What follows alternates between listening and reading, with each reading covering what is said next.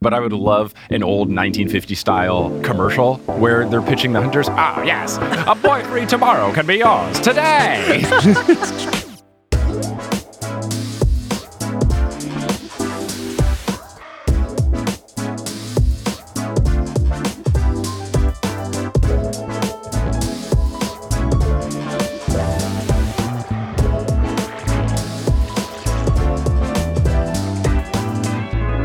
What's good? Thank you so much for tuning in to another episode of The Newest Olympian. My name is Mike Schubert. I'm the titular Newest Olympian. I'm a grown man who never read the Percy Jackson books as a kid, but I'm reading them for the very first time as an adult because I'm on a quest to determine if this is a book series that we as a society have been sleeping on. But I'm not on this quest alone. I am joined by someone that is a big ol' fan of the Percy Jackson series.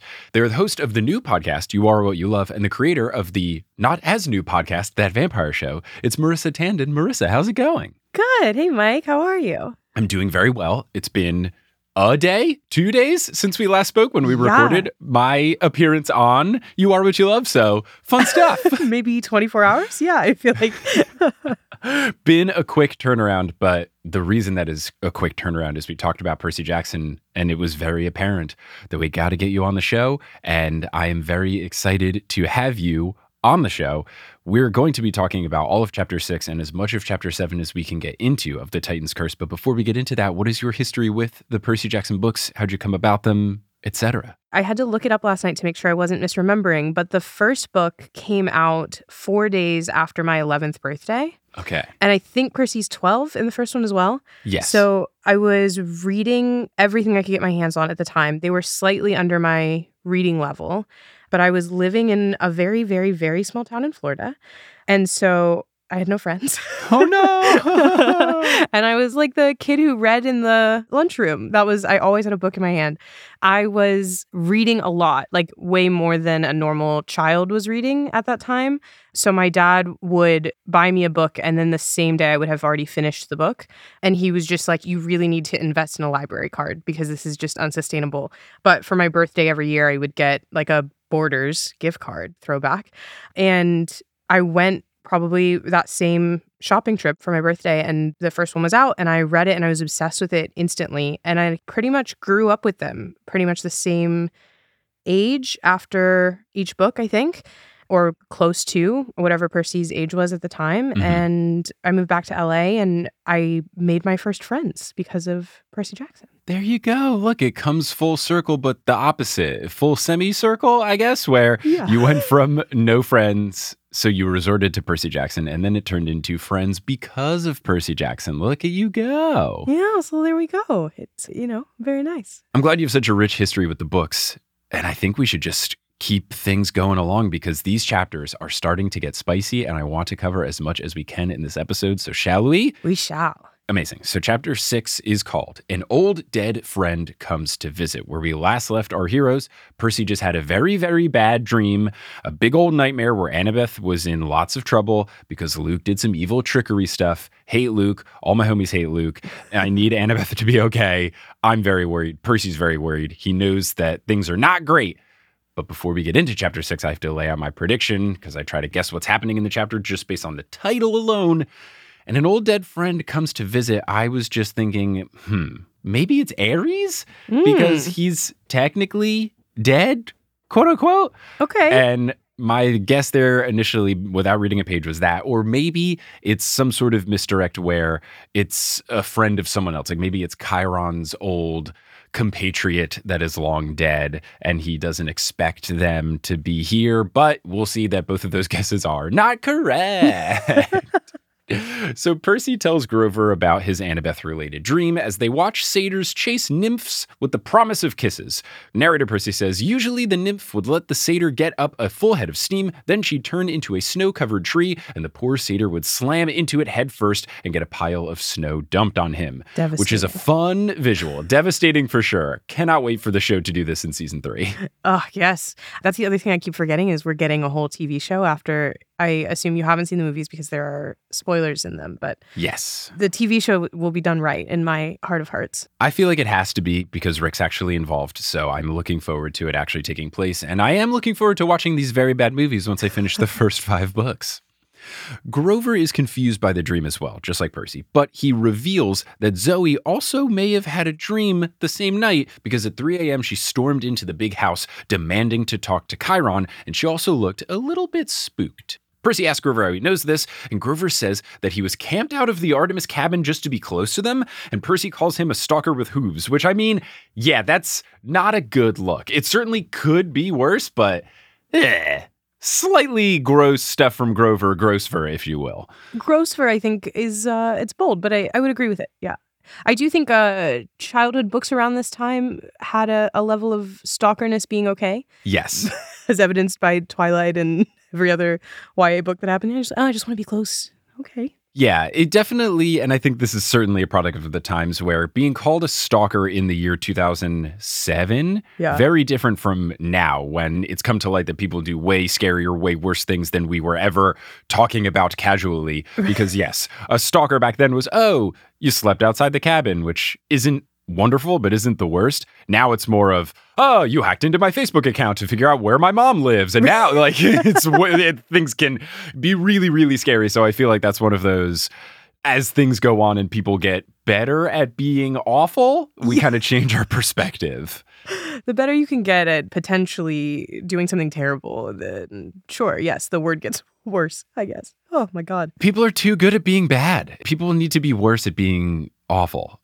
Let's all just be nice. Yeah, I think if people could just be worse at crime, then we could go back to calling people stalkers, and that would make life just so much better. It would just be nice. I don't know. Stuff gets scary. It gets scary, and I don't envy anyone that has been through weird situations. Thankfully, everyone's been super chill for me, but at the same time, anytime I post pictures from my apartment view, I make sure street signs aren't there, because you never know. Yeah. You never know. Oh, yeah, I can't even think about that. Street signs are so visible from New York and LA, it's quite not. But the one that killed me was in high school. I don't know if you had to do this, but we did like a cyber safety class. It was part of our internet class. I think back then it felt like the internet was so new and they had to tell you stranger danger, but it was a very different type. Yeah. And you just learn so much about what you're putting out on the internet, and you have to just be way safer than you thought. So I think at that point, something about sleeping outside of a cabin didn't feel that scary compared to what you could do.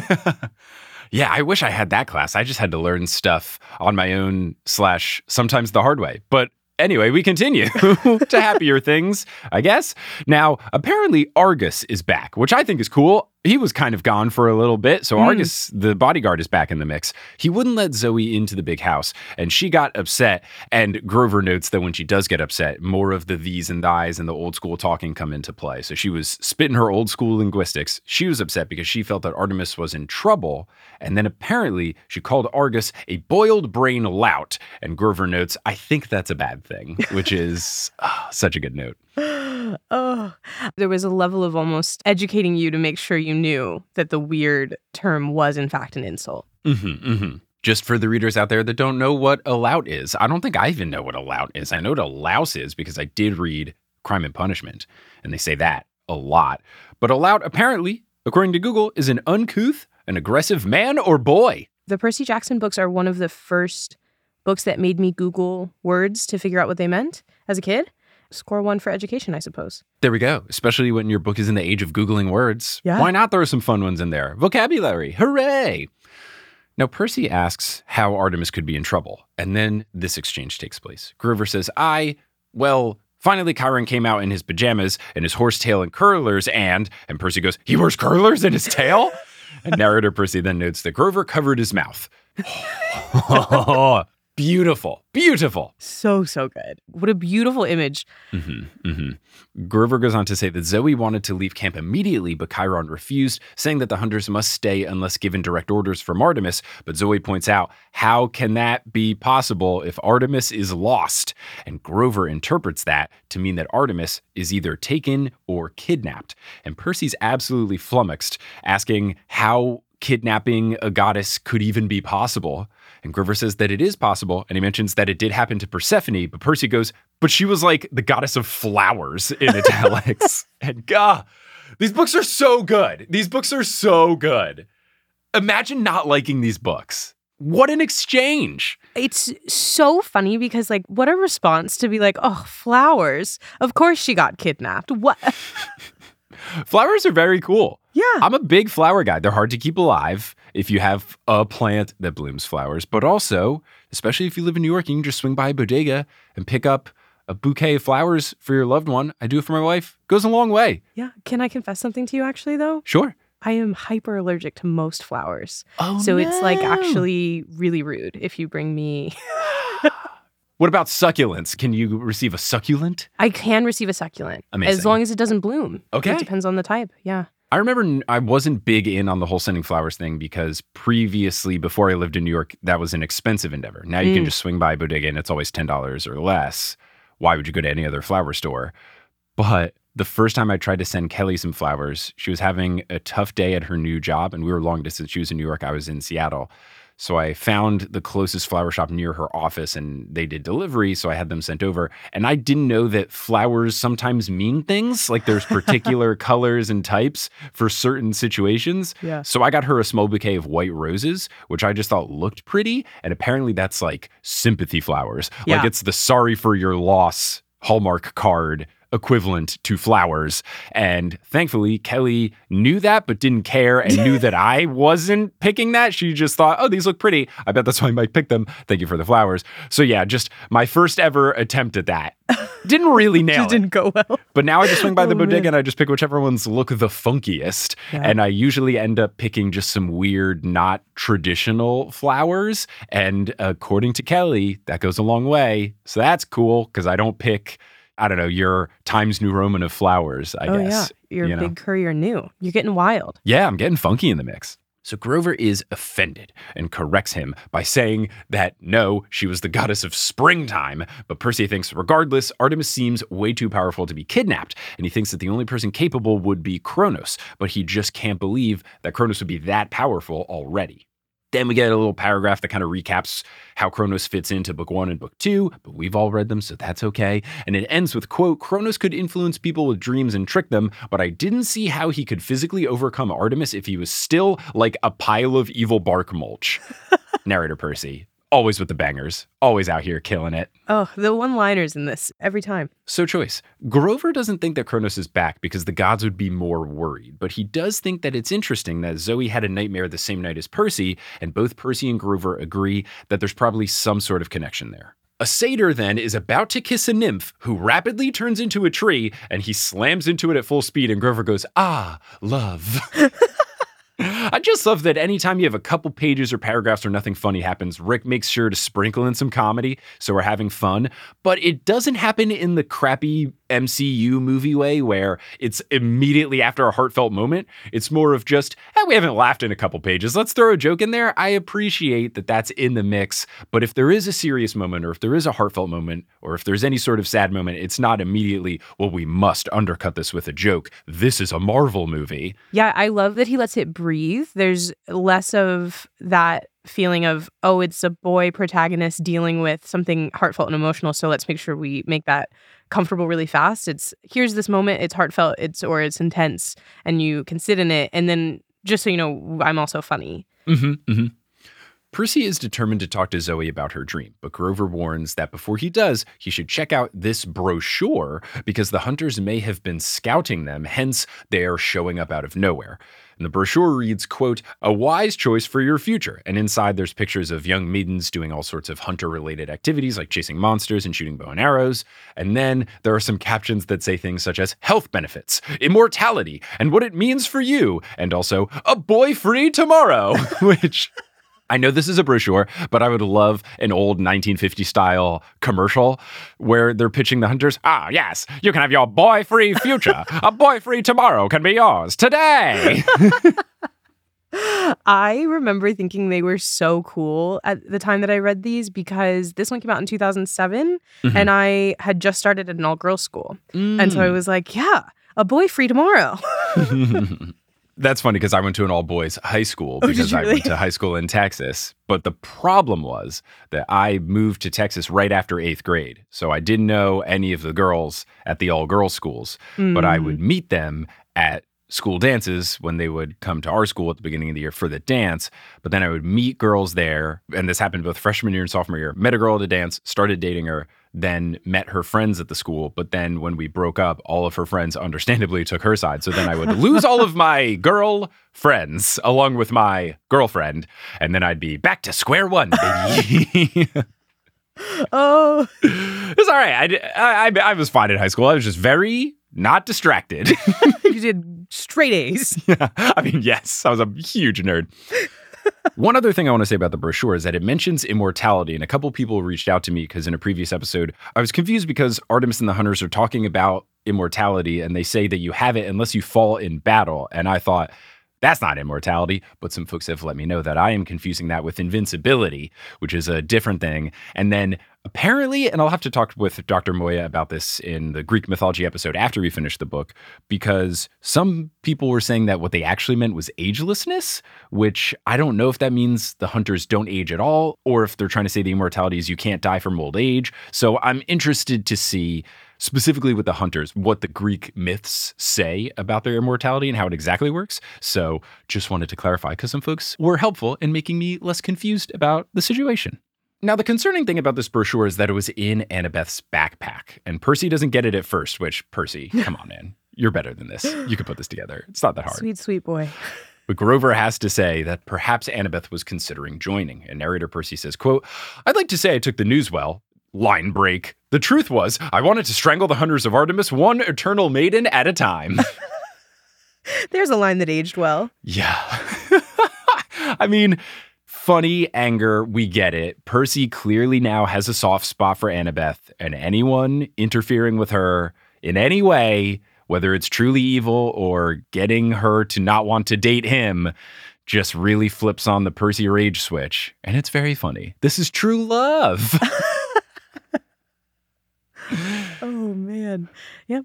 The rest of Percy's day is just ruined because he's worrying about Annabeth. Then he accidentally pierces an Ares camper's pants at javelin practice. He then goes to the Pegasus stables, but he sees Selena Beauregard arguing with a hunter, so he just steers clear. So then he goes to sit in the empty chariot race grandstands and sulks because he's a moody teenager, and that's what you do. You post up on the bleachers and you get sad about stuff. He then sees Chiron conducting archery practice, and he thinks that Chiron would be the best person to talk to, but he's worried that Chiron wouldn't give Percy the full story in order to protect him, classic Chiron, giving Chiron answers. But then he sees Argus and Mr. D feeding the baby dragon that protects the fleece at the top of the hill, and he realizes, ooh, nobody's at the big house, so there is someone or something that I could talk to. So immediately I realized, he's going to talk to the Oracle. And that is exactly what happens. He sprints into the big house. He goes up the stairs to the Oracle. Something I forgot that narrator Percy pointed out is that she's wearing a tie-dye dress. Yes. Totally forgot that. What a weird dissonance between being an old, withering mummy and then having a bright, vibrant, fun tie-dye dress. Yeah, she's just a little silly, you know? She's in a silly, goofy mood. The vibes are strong. I appreciate a loud outfit. Let's go. So he waits for the green mist to emit, but nothing happens. So Percy, in the classic immortal words that awaken the Oracle, says, "Hi, what's up?" Just like Zeus used to say. Percy immediately regrets asking this, knowing that asking the Oracle what's up is nonsensical. But Percy then asks the Oracle, how can I save Annabeth? But he gets no answer. And narrator Percy says, I was getting stonewalled by a corpse. Quality. He then mutters that he's going to figure it out himself as he leaves. Really moody teen stuff going on. Hopefully it doesn't get too angsty. So far, this is just the appropriate level of moody angst. Yeah, he's big grump right now. Yeah, a little grumpy, but not detrimental, not lashing out at his friends. Yes. Yet. My lips are sealed. Well, my eyes have already seen it because I've read chapter 6 and 7. On his way out, he bumps into a table full of souvenirs. And on this table is the dragon claw that scarred Luke. There's a broken sword hilt that is labeled, quote, "This broke and Leroy got killed 1999. I got to figure out what's going on here. Is this a Greek thing? Does Uncle Rick just know some dude named Leroy? What's going on with the year 1999? I need to know exactly what's happening. This is such an interesting sprinkle to sprinkle in. You know, I think it's just a aside, as far as I remember. It's just flavor text? Yeah, I think it's just, you know, there could be a whole new book series about Leroy, and I would love to. I'm sure I'm revealing that I forgot something very serious about this book series, but I don't think so. I will just add this to the very long list of very important questions I will ask Rick Riordan if he's ever on the pod. Who's Leroy? What's going on? Why did you kill him just off to the side? Yeah, we didn't even meet him, and he's already established as dead, and his sword broke. Poor old Leroy. Man, I was going to say I hope he's okay, but... He's not. He's dead. In 1999, he didn't even get to experience Y2K. Oh, tragic. He never listened to Will Smith's Millennium. Or maybe he did if it was late enough in 1999. Millennium? I don't think I've listened to Millennium, so Leroy and I are on par, I suppose. How old are you? I'm 28. I'm not that much younger than you. I guess it was a long 2 years. Will Smith's Millennium, where they remixed Rock the Casbah, and then it was about the new year? What? And Will Smith says, get ready for the new millennium. Excuse me, Willennium? You see... Wow. It does not compare to Big Willie style. Yeah, Getting Jiggy with It, Big Willie. I know everything else. That one is a new one to me. Not many bangers off of Willennium. Okay. But I do think some of the movie songs might have been on there. I don't know if Wild Wild West was on the mix. I'm going to pull up the Willennium track listing. This is very important. But I spent many car rides listening to Willennium on my Walkman. Will 2K, that is the New Year's song that he did. Oh, I see. I'm Coming, Will 2K, Freaking It, which is this the song I'm thinking it is? I think Freaking It is like a nice guy diss rap. Yes, Freaking It is Will Smith's diss track where he kind of gets mad at people for him being a clean rapper. Oh. It's awful. The beat is good. The lyrics are absolutely atrocious, one of which does say, "You call me soft," more like Microsoft, which I guess is to brag that he's good with technology or owns technology. It's horrible. It's truly bad, but it is a bop if you turn off your brain and you don't listen to the lyrics. I mean, I'll have to listen, obviously, but now I'm wondering if that's what the Eminem song is referencing when he says Will Smith don't have to cuss in his raps to sell records. Yeah, I think that's just the general thing, because after Will Smith got big, some rappers made fun of Will for it, especially because pre-Fresh Prince of Bel-Air stuff, when Will Smith was just the Fresh Prince with DJ Jazzy Jeff, he used to curse more and stuff. Is it Parents Just Don't Understand, which is actually, this is the Will Smith podcast now, Will Smith song where he drives with an underage girl. What? So it's in a verse of Parents Just Don't Understand, which is a very well-known song. But unfortunately, in one of the verses, the whole thing is about Will Smith taking out a 16-year-old girl for a night on the town. Oh. And he was not 16 years old. Yikes. I mean, I've heard that song 1,000 times and never connected those dots. You've heard the radio edit. Yes, yeah. I didn't know there was a non-radio edit of that song. Hello, this is the very rare Mike from the future coming in to make sure a correction gets made immediately. Because if I'm going to talk about hip-hop on the podcast, I'm going to do it correctly. The song is still creepy, but in a different way than I remembered. 16 is the age of someone in the song. That's actually Will Smith. The girl is 12. So, yep, that's fun. Okay, back to the podcast. Hooray! I learned this the hard way when my friend did it at karaoke, and me and my table of friends were confused because we could read the lyrics. Oh my goodness. Mm-hmm. Anyway, Millennium, not a great album. The 14th song out of 15 is Wild Wild West album version, which is iconic and great and perfect, and a very good song to do at karaoke. Oh, yes. And now we can end the Will Smith cast. July 2022 to July 2022. I think we've talked about it exactly as much as was necessary. So Right. And if someone's going to leave me a 1-star review for going on a Will Smith tangent, come on, it's Will Smith. I mean, it's Will come Smith. On. It's Will Smith. This is the wild, wild west of podcasting. So yes, y'all. And now we've done all the ad-libs and we can really move on. There's another thing on this table, and it's Aphrodite's scarf, and the plaque underneath does credit Percy and Annabeth for retrieving it, and Percy is absolutely stunned because Annabeth took it away from him and said, "No love magic for you," and he figured she was just going to throw it away, but she kept it. She held onto it the whole time, and that just makes Percy even more in love with her. So he drops the scarf, and he leaves, and then dinner happens. After dinner, Capture the Flag is approaching, and Percy is very determined to kick some Hunter booty. Zoe looks very angry. She keeps shooting glances at Chiron like she's above playing this silly game. The hunters all look a little bit upset, and Percy thinks maybe they are scared by the contents of Zoe's dream. She probably told all of them what happened. Percy's team for Capture the Flag has Beckendorf plus 2 other Hephaestus dudes, some Ares folks, but notably no Clarice because she's on her secret mission. The Stoll brothers and Nico from the Hermes cabin, and then some Aphrodite kids. And Percy finds it odd that the Aphrodite kids would want to join because usually they just stay to the side and they don't get involved. But apparently they are jumping at the opportunity to square off against the hunters. And I was confused about this, thinking, maybe there is some Artemis Aphrodite beef. And then I thought, maybe it's about love and the fact that the Artemis folk don't really care about that stuff. And for the Aphrodite kids, that's their whole deal. And that is exactly what it is. Selena Beauregard says, quote, I'll show them, quote, love is worthless. I'll pulverize them.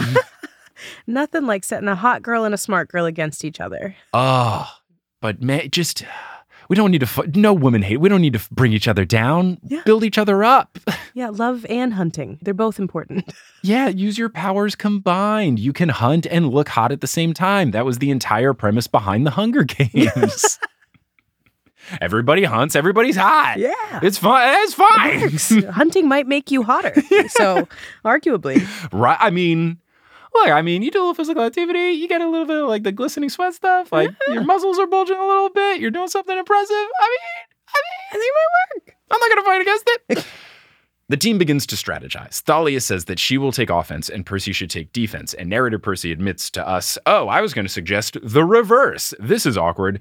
And Percy tries to reason with Thalia, saying that, well, since you have a shield, doesn't that make you being in charge of defense make more sense? And Thalia says, I think it's actually better offensively. And also, you have experience with defense, which I at first thought, yeah, that does make sense. But then Percy did remind me, and all of us, that the last time he was on defense, he was only used as bait, and then he got attacked, and then afterwards he got attacked again by a giant hellhound. So regardless of how good he is, I can understand why Percy might not want to be on the defensive side of things. I don't know. I feel maybe it was only kind of a couple things that went wrong, and they were out of his control. He could have made it work. Only a few things went wrong, but pretty much everything except for not losing. Yeah. They did win. They won. It wasn't because of his stunning defense. It was because Clarice wanted to kick his butt. Percy says to Thalia, yeah, no problem, but he doesn't mean it. And man, that's a vibe. The number of times I've said no problem when I meant I have lots of problems with this, astronomical. Oh, it's that no worries. There were, in fact, a lot of worries. Many, many worries. So many worries. Nico then runs up very excitedly with a helmet that is way too big for him and a breastplate that is way too big for him.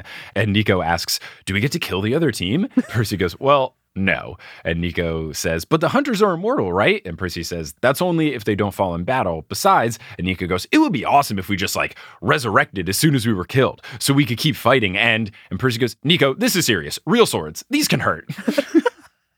Their dynamic is so fun. It's such a great big brother, little brother type of situation. And Nico is just so pure and Percy just has to rein him in. But he does worry that he's doing it too much because narrator Percy says, he stared at me a little disappointed and I realized that I just sounded like my mother. Whoa, not a good sign. This is amazing stuff, but also put respect on Sally Jackson's name. Your mom is great. Why is that a bad thing? Come on, Percy. I understand not wanting to sound like a mom, but your mom in particular, top tier mom. Great mom. Great mom. Great mom. Percy pats Nico on the shoulder and tells him, it's cool, just follow the team, stay out of Zoe's way, and we'll have a blast. So the setup then begins. But before we can get into the setup, let's take a little bit of a break here for the Titan's Purse, our fun mid-roll break, where we talk about fun things like TNO merch and TNO live shows and more.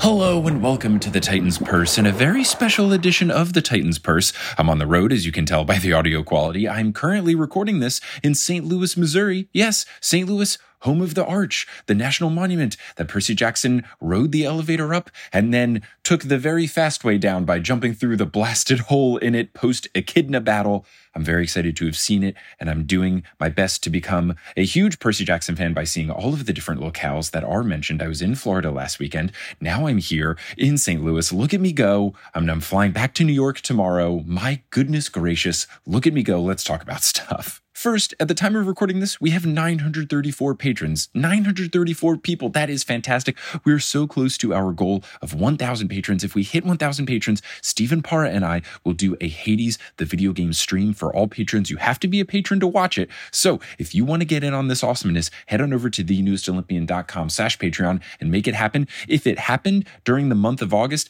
that would be very nice for Stephen and I's schedules. So just extra incentive if you're on the fence. Join any tier. You get access to this and a whole bunch of other features. It's lots of good stuff. You get access to all the old Potterless stuff too. So even for just $5 a month, you can get access to a whole bunch of fun stuff, including the Discord. So many fun things. Speaking of Stephen Parra, he's the guest for the live show that we're doing on August 24th in New York City, the first ever TNO live show. We're doing it in person, and also we're streaming it wherever the internet is sold, which is a lot of places. And if you're listening to this, that means you get the internet. So either if you want to see it in person or if you want to watch the stream of it, which does give you access to a 1-week replay. So if that particular time or day doesn't work, don't worry. Or if you want to watch it multiple times, don't worry. Either way, go to thenewestolympian.com/live. That's where you can get tickets to that show, as well as the shows that we're doing throughout the year that are going to be half Potterless, half TNO. The one on August 31st in Philadelphia will be streamed. So you can get 2 wonderful TNO shows on back-to-back weekends. What's not to love? Speaking of things that I love seeing new folks join the team over at thenewestolympian.com/Patreon, and I want to give a shout out to those new folks. So shout out to our newest Ultra God tier patron, Liz Cardigan.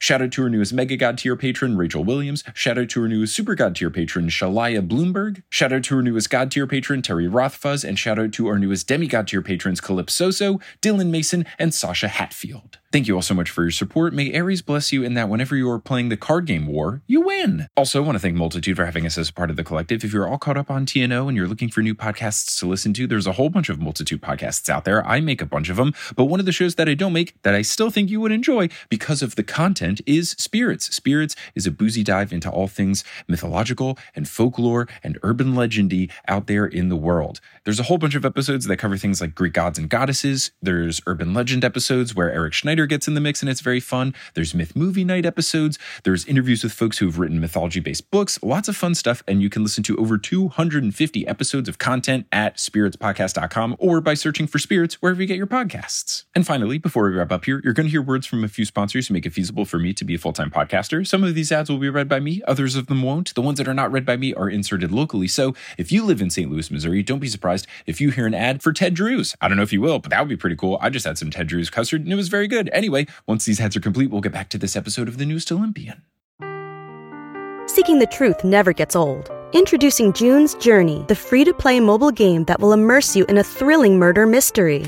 Join June Parker as she uncovers hidden objects and clues to solve her sister's death in a beautifully illustrated world set in the Roaring '20s. With new chapters added every week, the excitement never ends. Download June's Journey now on your Android or iOS device, or play on PC through Facebook Games.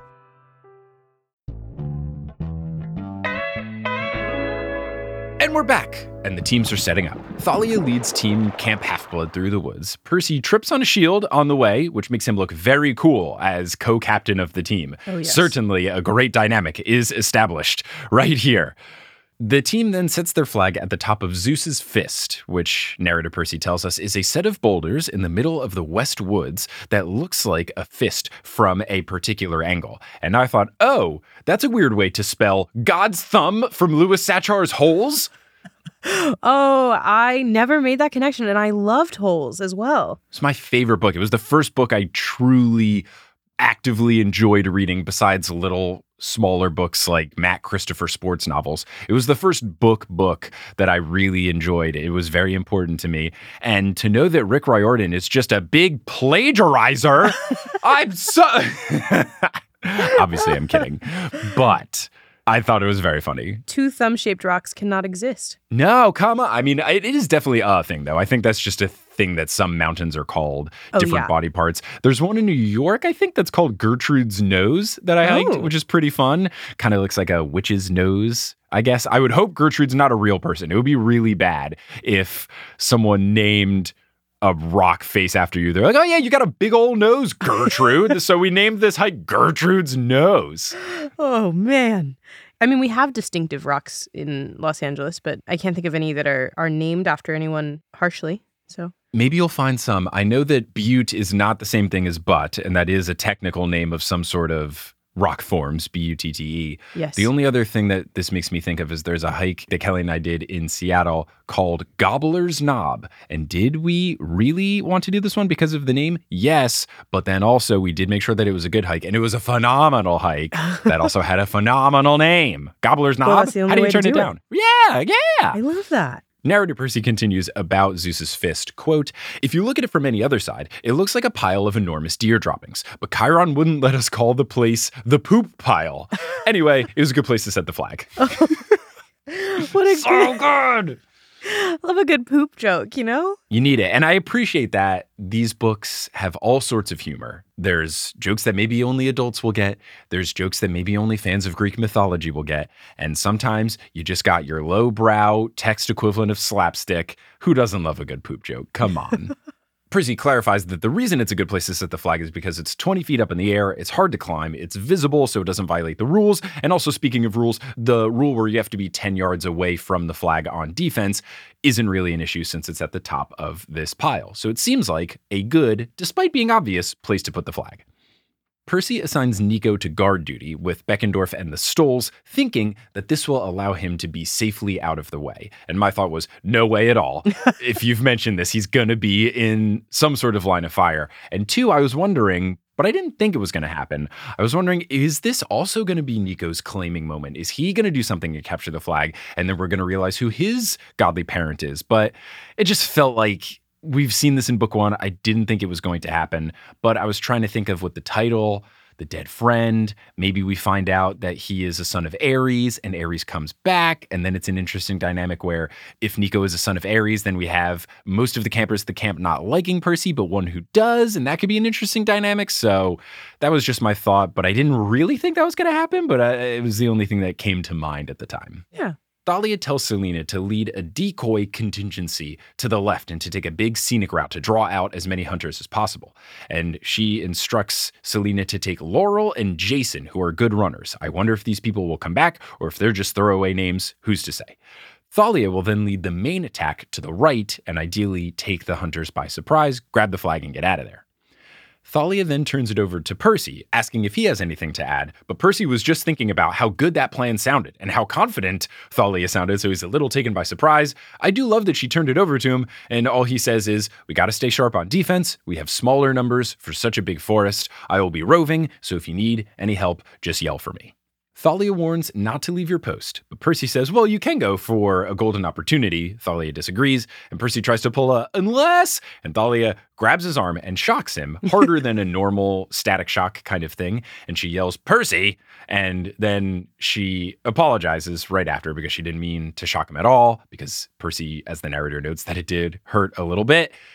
But then she asks if everybody understands, and they all say that they do, and they split up into their groups, and the games begin. So the two attack waves go. Percy climbs to the top of the fist to scout out the situation, and he sees the hunters go to the right, and he thinks, oh, they must have seen Thalia, so they are stopping the flank. But then he also sees that some hunters did go to the left, so he realizes, oh, that means the middle must be wide open. And immediately I just saw the writing on the wall, and I was so upset because I knew what was going to happen and there was nothing I could do. And I just wanted to jump through the book and tell Percy not to do what he was about to do because it wasn't going to work. But alas, here we are. You know, you got to love a hero who doesn't make the right decision every time, though. I mean, I guess, but also It's pretty come on, obvious. Percy. Yeah, please don't do it. Come on, Percy. So he turns to Beckendorf and asks, can you guys hold the fort? And Beckendorf snorts and says, of course, famous last words.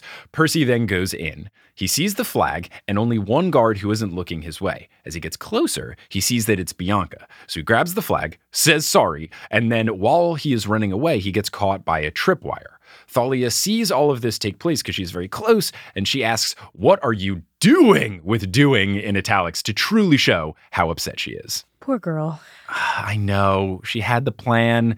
This is just hard when you've got co-captains and someone who's been a little bit of a stubborn boy. You know, group projects were never my favorite either, so. You know, it's tough. You got to have everybody with the balances of all that. Yeah.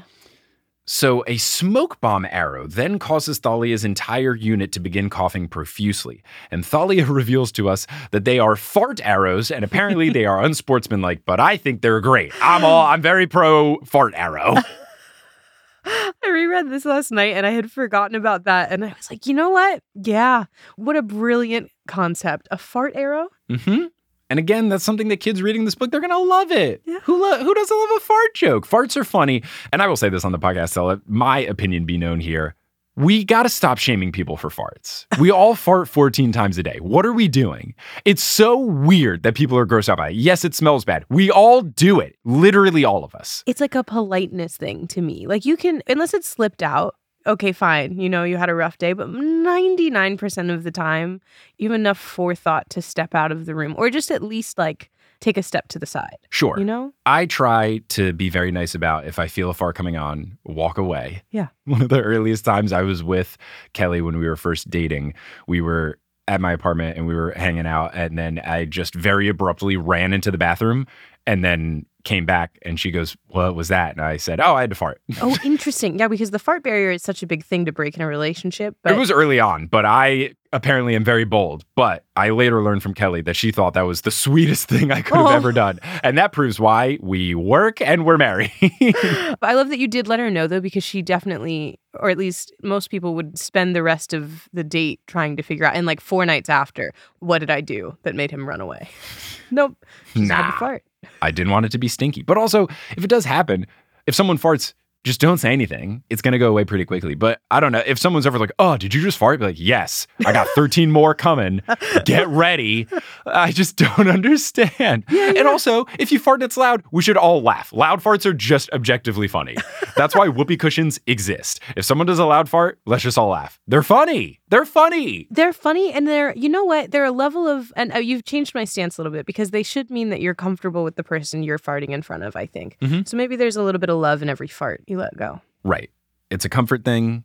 Maybe I got a little too comfortable farting around Kelly during the months/years of lockdown. Maybe I need to relearn my farting societal cues. But I would rather live in a society where farting is not frowned upon. We all do it. You know? Yeah. You don't shame someone for sneezing unless they sneeze into their hands or on you. Or like, that's a different thing. Well, see, yeah, it's the politeness again, though. It's, you know, you can sneeze. Just, you know, cover it up. Yeah. Unfortunately, you can't like put your hand in front of your butt and then make it not smell. Like the best you can do is feel a fart coming on and leave the situation. But just like sneezes, sometimes farts come out of nowhere. Sometimes there's just nothing to be done. They do make, I don't know if they still do, but when I was in middle school, so around this time that these books were published, they do make underwear that filters out your fart. Like it has a fart filter in them. And I always thought they were so funny. We just don't need that. We all do it. Yeah. We all do it. Yeah. Who cares? It'll smell for 4 seconds. Come on. And if it smells longer than 4 seconds, let's all laugh about how bad it smells. Yeah, okay. Anyway, this is a Percy Jackson podcast, clearly. Percy gets back up after tripping on the tripwire and he keeps running. Arrows whiz by him and he parries a knife attack from one hunter and just blows by the hunter. And then he sees Beckendorf and Nico chasing after Zoe, who has their flag. Not a good situation. And she just edges out Percy, so their team wins. And to add, I guess, injury to insult, she knocks into him in the process. And the hunters are declared the winners. I knew this was going to happen. And to make it even worse, so now to add insult to injury, Chiron adds that this is the 56th time in a row that the hunters have beat the campers at Capture the Flag. And come on, this is your game, Camp Half-Blood. How do you keep losing? Whew. Embarrassing. Super embarrassing levels of loss. Tragic, one might say. Yeah. Thalia is absolutely livid. She says, "Perseus Jackson," hits him with the full name, so you know she means business. "Perseus Jackson, what in the name of the gods were you thinking?" And not in italics, in all caps, a rare Rick Riordan move. Yep. All caps. She is bellowing in anger. Narrator Percy says, "I balled my fists. I'd had enough bad stuff happen to me for one day. I didn't need this." So he yells at her, "I got the flag, Thalia," and he shakes it in her face. "I saw a chance and I took it." And Thalia says, "I was at their base," also in all caps, "but the flag was gone. If you hadn't butted in, we would have won." And Percy says, "You had too many on you." And Thalia goes, "Oh, so it's my fault?" And Percy says, "I didn't say that." And Thalia goes, "Arr!" And then she pushes Percy, sending a shock through his body and sending Percy flying 10 feet away into the creek. And Thalia immediately turns pale and says sorry and that she didn't mean to do that, but Percy is just too upset to let it go. He summons a wave from the creek and crashes it into her, which instantly soaks her, and he stands up and growls, "Yeah, I didn't mean to either," which is such a jerk move, but is also awesome. Gah! So bad, so good. At the same time, hoofa doofa Percy Jackson. Chiron orders them to stop, but they decide to not stop. Thalia pulls out her spear and yells, "You want some, seaweed brain?" And narrator Percy gets very upset because only Annabeth gets to call me this. Only my girlfriend can call me seaweed brain. Percy replies, "Bring it on, pinecone face," which is a terrible comeback. I don't even know where that points. one. Well, I do know where that one comes she from. was Obviously, a she was tree. a tree. I get it, but come on. Yeah, not good. There was other stuff he could have said. It's too similar to seaweed brain, so it's clearly just a bad +1 of the insult that's already been thrown your way. Yeah. Maybe we should workshop. I feel like because she went with seaweed brain, I feel like he should have made maybe some sort of lightning bolt joke. I felt like it should have been to her parent as well, because it's it was such a big thing with the big three, and it felt that was the cutting thing to bring up. Right. So maybe, I don't know. Well, See, maybe this is why he went with pinecone. yeah. Like maybe bolt breath or something. You get a little bit of alliteration in the Bolt breath mix. is good. A little alliteration. Yeah. It's tough. I don't know that I would have been able to come up with something. Or if you're going to make fun of her for being a tree, maybe you don't try to come up with a clever name, but maybe you just say, "Bring it on, tree," or tree girl, like something that isn't trying to be quirky and fun and play on wordsy that sounds like seaweed brain. Maybe you just straight up drop everything and you just call her a tree. Yeah, I like that. I think you just call her a tree. Mm-hmm. Something's more devastating about that. Just call it what it is. Right. You don't need to add extra spice to it. It's already spicy. Percy raises Riptide, but before he can even defend himself, a blast of lightning comes down from the sky and it goes into Thalia's spear and she redirects it into Percy's chest. That's very cool. Very cool. Super duper cool. Percy's clothes are burning, but he gets up and he wills the entire creek to rise into a giant icy funnel cloud, but he stops suddenly before attacking Thalia with it. And the whole time Chiron is yelling at them to both stop. And I felt very bad for Chiron. He felt very helpless in this moment. But he stops suddenly and everyone looks to see what Percy is looking at. And Chiron is in utter disbelief, saying, quote, "She has never left the attic, so it's the Oracle," which is a wild situation that I did not see coming. It's the dead friend. Yeah. Dead friend comes to visit. Mm-hmm. She makes her way into the middle of the group. She lets out some mist, and everyone can hear her voice in their heads. She asks Zoe to approach and ask her question. So Zoe asks, "What must I do to help Artemis?" And narrator Percy says, "The oracle's mouth opened and green mist poured out. I saw the vague image of a mountain and a girl standing at the barren peak. It was Artemis, but she was wrapped in chains, fettered to the rocks. She was kneeling, her hands raised as if to fend off an attacker, and it looked like she was in pain. The oracle spoke." So here we go. It's prophecy time, which means prediction time. 5 shall go west to the goddess in chains. 1 shall be lost in the land without rain. The bane of Olympus shows the trail. Campers and hunters combined prevail. The Titan's curse must one withstand, and 1 shall perish by a parent's hand. So let's go line by line with what I thought. First line, 5 shall go west to the goddess in chains. My initial guess, Percy, Thalia, Grover, Nico, Zoe. The 5 people we care about most so far. Next line, 1 shall be lost in the land without rain. I thought, okay, who do we care about the least? Zoe. Zoe's gone. Next line, the bane of Olympus shows the trail. So I thought, okay, maybe this is Luke/Kronos have made themselves easy to follow. So it's not going to be that hard to see where Artemis is. Campers and hunters combined prevail. So then I realized, oh, okay, Zoe can't be the one that's lost. Or maybe if she is, we need another hunter. And then I realized, oh, it'd probably make more sense if it was not just one hunter. So I adjusted and thought it would be Percy, Thalia, Grover, Bianca, and Zoe. And then maybe still Zoe gets lost. So then Bianca is left. But also, it does say campers and hunters combined prevail. So if we are going with the 2 and 3 situation, maybe one of the 3 gets lost. I don't think it would be Percy because the book is named after him. I don't know that it would be Grover since he was lost in the last book. So I feel like if someone is going to be lost and it's not a hunter, my guess would be Thalia. But then the next line is, and one shall perish by a parent's hand. And that is probably not Percy because there are 2 more books. I also don't think it would be Grover. I could see it being Thalia, but that would suck. That would really, really be a bummer if she was back in this book and then dead again. Or I guess she wasn't dead before, but she was a tree. But maybe, and this would also be really sad. I mean, anybody dying would be very sad. It would be sad if Bianca is the one to go, if she's the one to die. But if you think about all the people here and who we care about the most, we certainly like Nico more than Bianca. And if we lose one of the 2, not that I actually believe this, but in terms of YA books, like we saw this with Fred and George in Harry Potter, if you have siblings, it doesn't hurt as much when one of them goes. I don't think that's fair. I'm just going by YA rules here. I know they're not twins, but we certainly like Nico more than Bianca. And I could see Bianca perishing by a parent's hand if we learn that Bianca's parent is someone that's shifted over to Kronos' side. Maybe they are kids of Ares, and we know Ares is evil. So maybe that's what happens. So those are my initial guesses for all the stuff. I will keep my lips sealed, but I've taken them in. Okay. Thank you.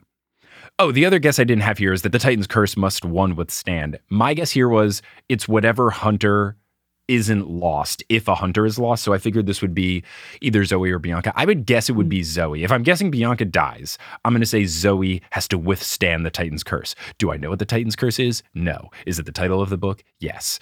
I do not know what's happening, but my guess is just Zoe. Okay. So there we are. That's what we got.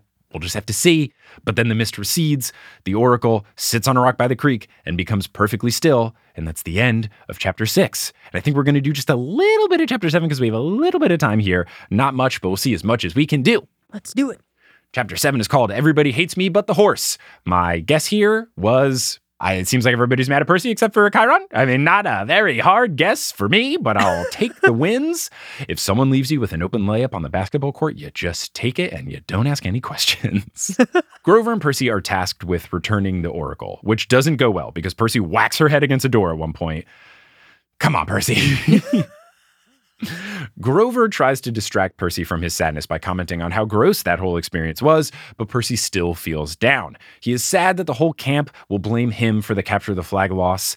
He's also upset that the oracle wouldn't answer him, but apparently would walk half a mile to answer Zoe, very Vanessa Carlton of the oracle, to walk 1,000 miles to just answer whatever question Zoe may have. It's almost like she has a purpose that isn't just to serve Percy's needs. You know, she's not a play toy. She has purposes, and you can't just ask her anything anytime. It has to be thematically relevant to the plot, Percy Jackson. Come on. Percy. Not everyone's here to serve your narrative.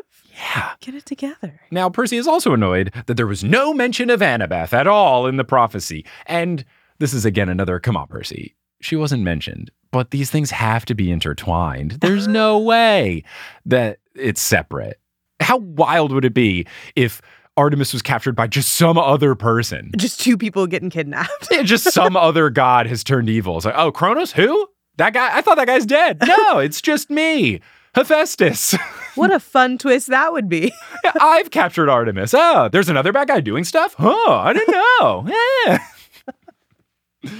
Percy asks Grover what Chiron will do, and Grover says that he wishes he knew, and he wishes that he was out there. And Percy asks, oh, do you mean searching for Annabeth? And Grover goes, oh, right, that too, of course, which means that is not what he meant at all. And Percy is wise enough to pick up on this and asks, well, what did you mean, Grover? And he says it was something that the Manticore mentioned. When the Manticore mentioned the Great Stirring, it made Grover think, if ancient powers are waking up, maybe not all of them are evil. And Percy realizes, oh, you mean Pan. And Grover confirms. And then narrator Percy, an honest king, admits that he feels a little bit selfish for forgetting Grover's life ambition, and then he takes the next paragraph to explain to the reader why Grover would want to find Pan. What a sweet boy. A sweet boy. I like that he is aware of his shortcomings. You know, you gotta just admit your mistakes. It's nice. Grover explains that he let the trail go cold, and he feels restless, as if he's missing something important. He feels that Pan has just got to be out there somewhere.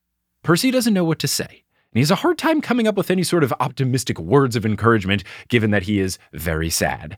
And Thalia then storms upstairs and in a full cold shoulder move, tells Grover to tell Percy to, quote, get his butt downstairs. Percy asks why, and Thalia then turns to Grover and asks, did he say something? And Grover relays, he asked why. Thalia states that Mr. D is calling a council of cabin leaders to discuss the prophecy, and, quote, unfortunately, that includes Percy. My favorite teenage angst move is, did he say something? As far as teenager moves go, it's a pretty good one. Cutting. They gather around a ping pong table. Mr. D summons Cheese Whiz, crackers, and bottles of wine that he has to change into Diet Coke when he is reminded that that's against the rules. So at the table, you've got Mr. D and Chiron. You've got Zoe and Bianca has kind of become Zoe's assistant.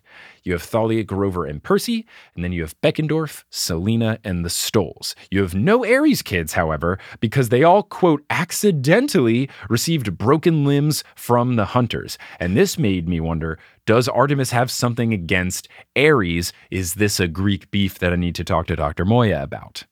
Or were the Hunters just happy to beat the crap out of some people? Yeah, maybe they were just having a good time. Yeah. Maybe they were just having a good time. We don't know, but I had a good time doing this episode. This is where we are going to pause it before we get into the discussion that's about to take place, because we are running short on time, and this discussion is quite lengthy and lots of stuff happens, so we wouldn't be able to talk about it just for a little, so it's probably safer for us just to stop here.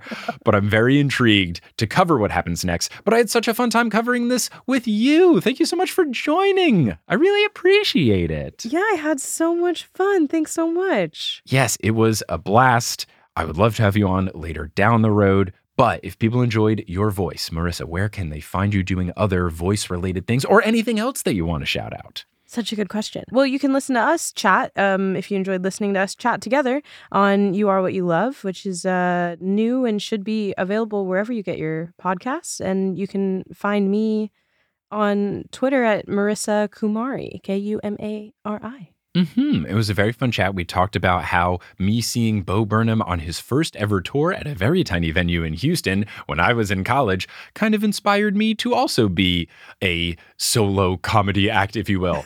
I am not under the delusion that I am anywhere near the stratosphere of that man, but at least me seeing his performance made me realize, oh, this is something I could do. And look, now I'm doing it. But I still perform to small venues, but I still like it. It's okay. I don't need to be a world-renowned, good-at-everything guy like Bo Burnham and also 6'5". Yeah. No, that's actually illegal last time I heard. So I think you have a better chance at getting through life safely. Yeah, we need to arrest Bo Burnham and Donald Glover for being good at everything. It's not fair. How are they both good at everything they do? It's not fair. Well, Marissa, thank you so much for joining. Listeners, thank you so much for listening. And until next time, when we get to hear everybody be very grumpy in this meeting, I'll pursue you later.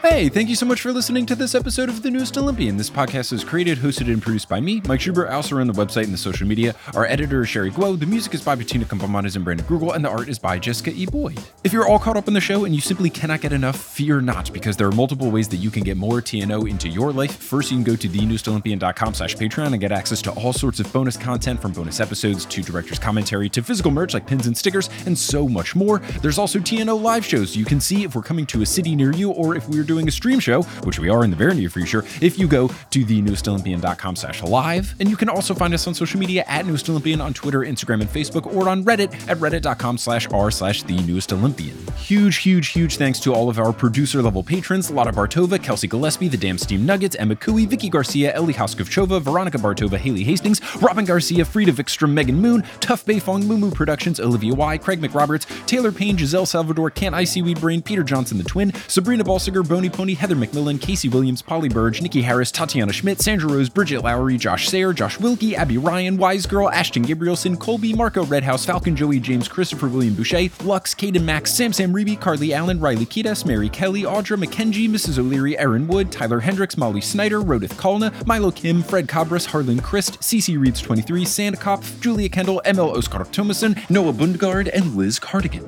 If you want to support the show in a non-monetary way, you can do so by getting the word out. You can talk about the show on social media, or you could think of someone that you know who would love this show. Maybe they're a big Percy Jackson fan. Maybe there's someone who's looking for that push to get them to begin reading the books. Whatever it is, if you recommend the show directly to someone, that would help so much. Or you could leave a rating and review on whatever podcasting app you're using. Anything really does help, and I appreciate anyone who has done this or decides to do so in the future. But I'm just so thankful that you listened to this episode, and I hope you tune into our next episode where we'll be finishing up Chapter 7 and discussing the beginning of Chapter 8 with return guest Sarah Barra. But until then, I will pursue you later.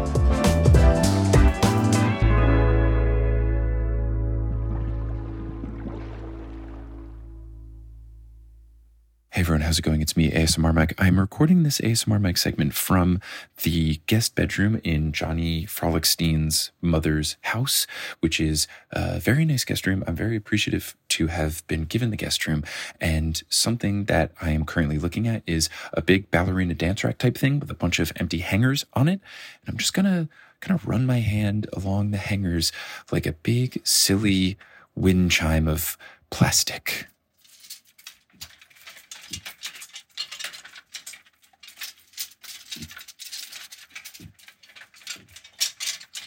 There was a wood one at the end, so you can kind of hear that. Hopefully that was an enjoyable audio experience. Thank you for listening.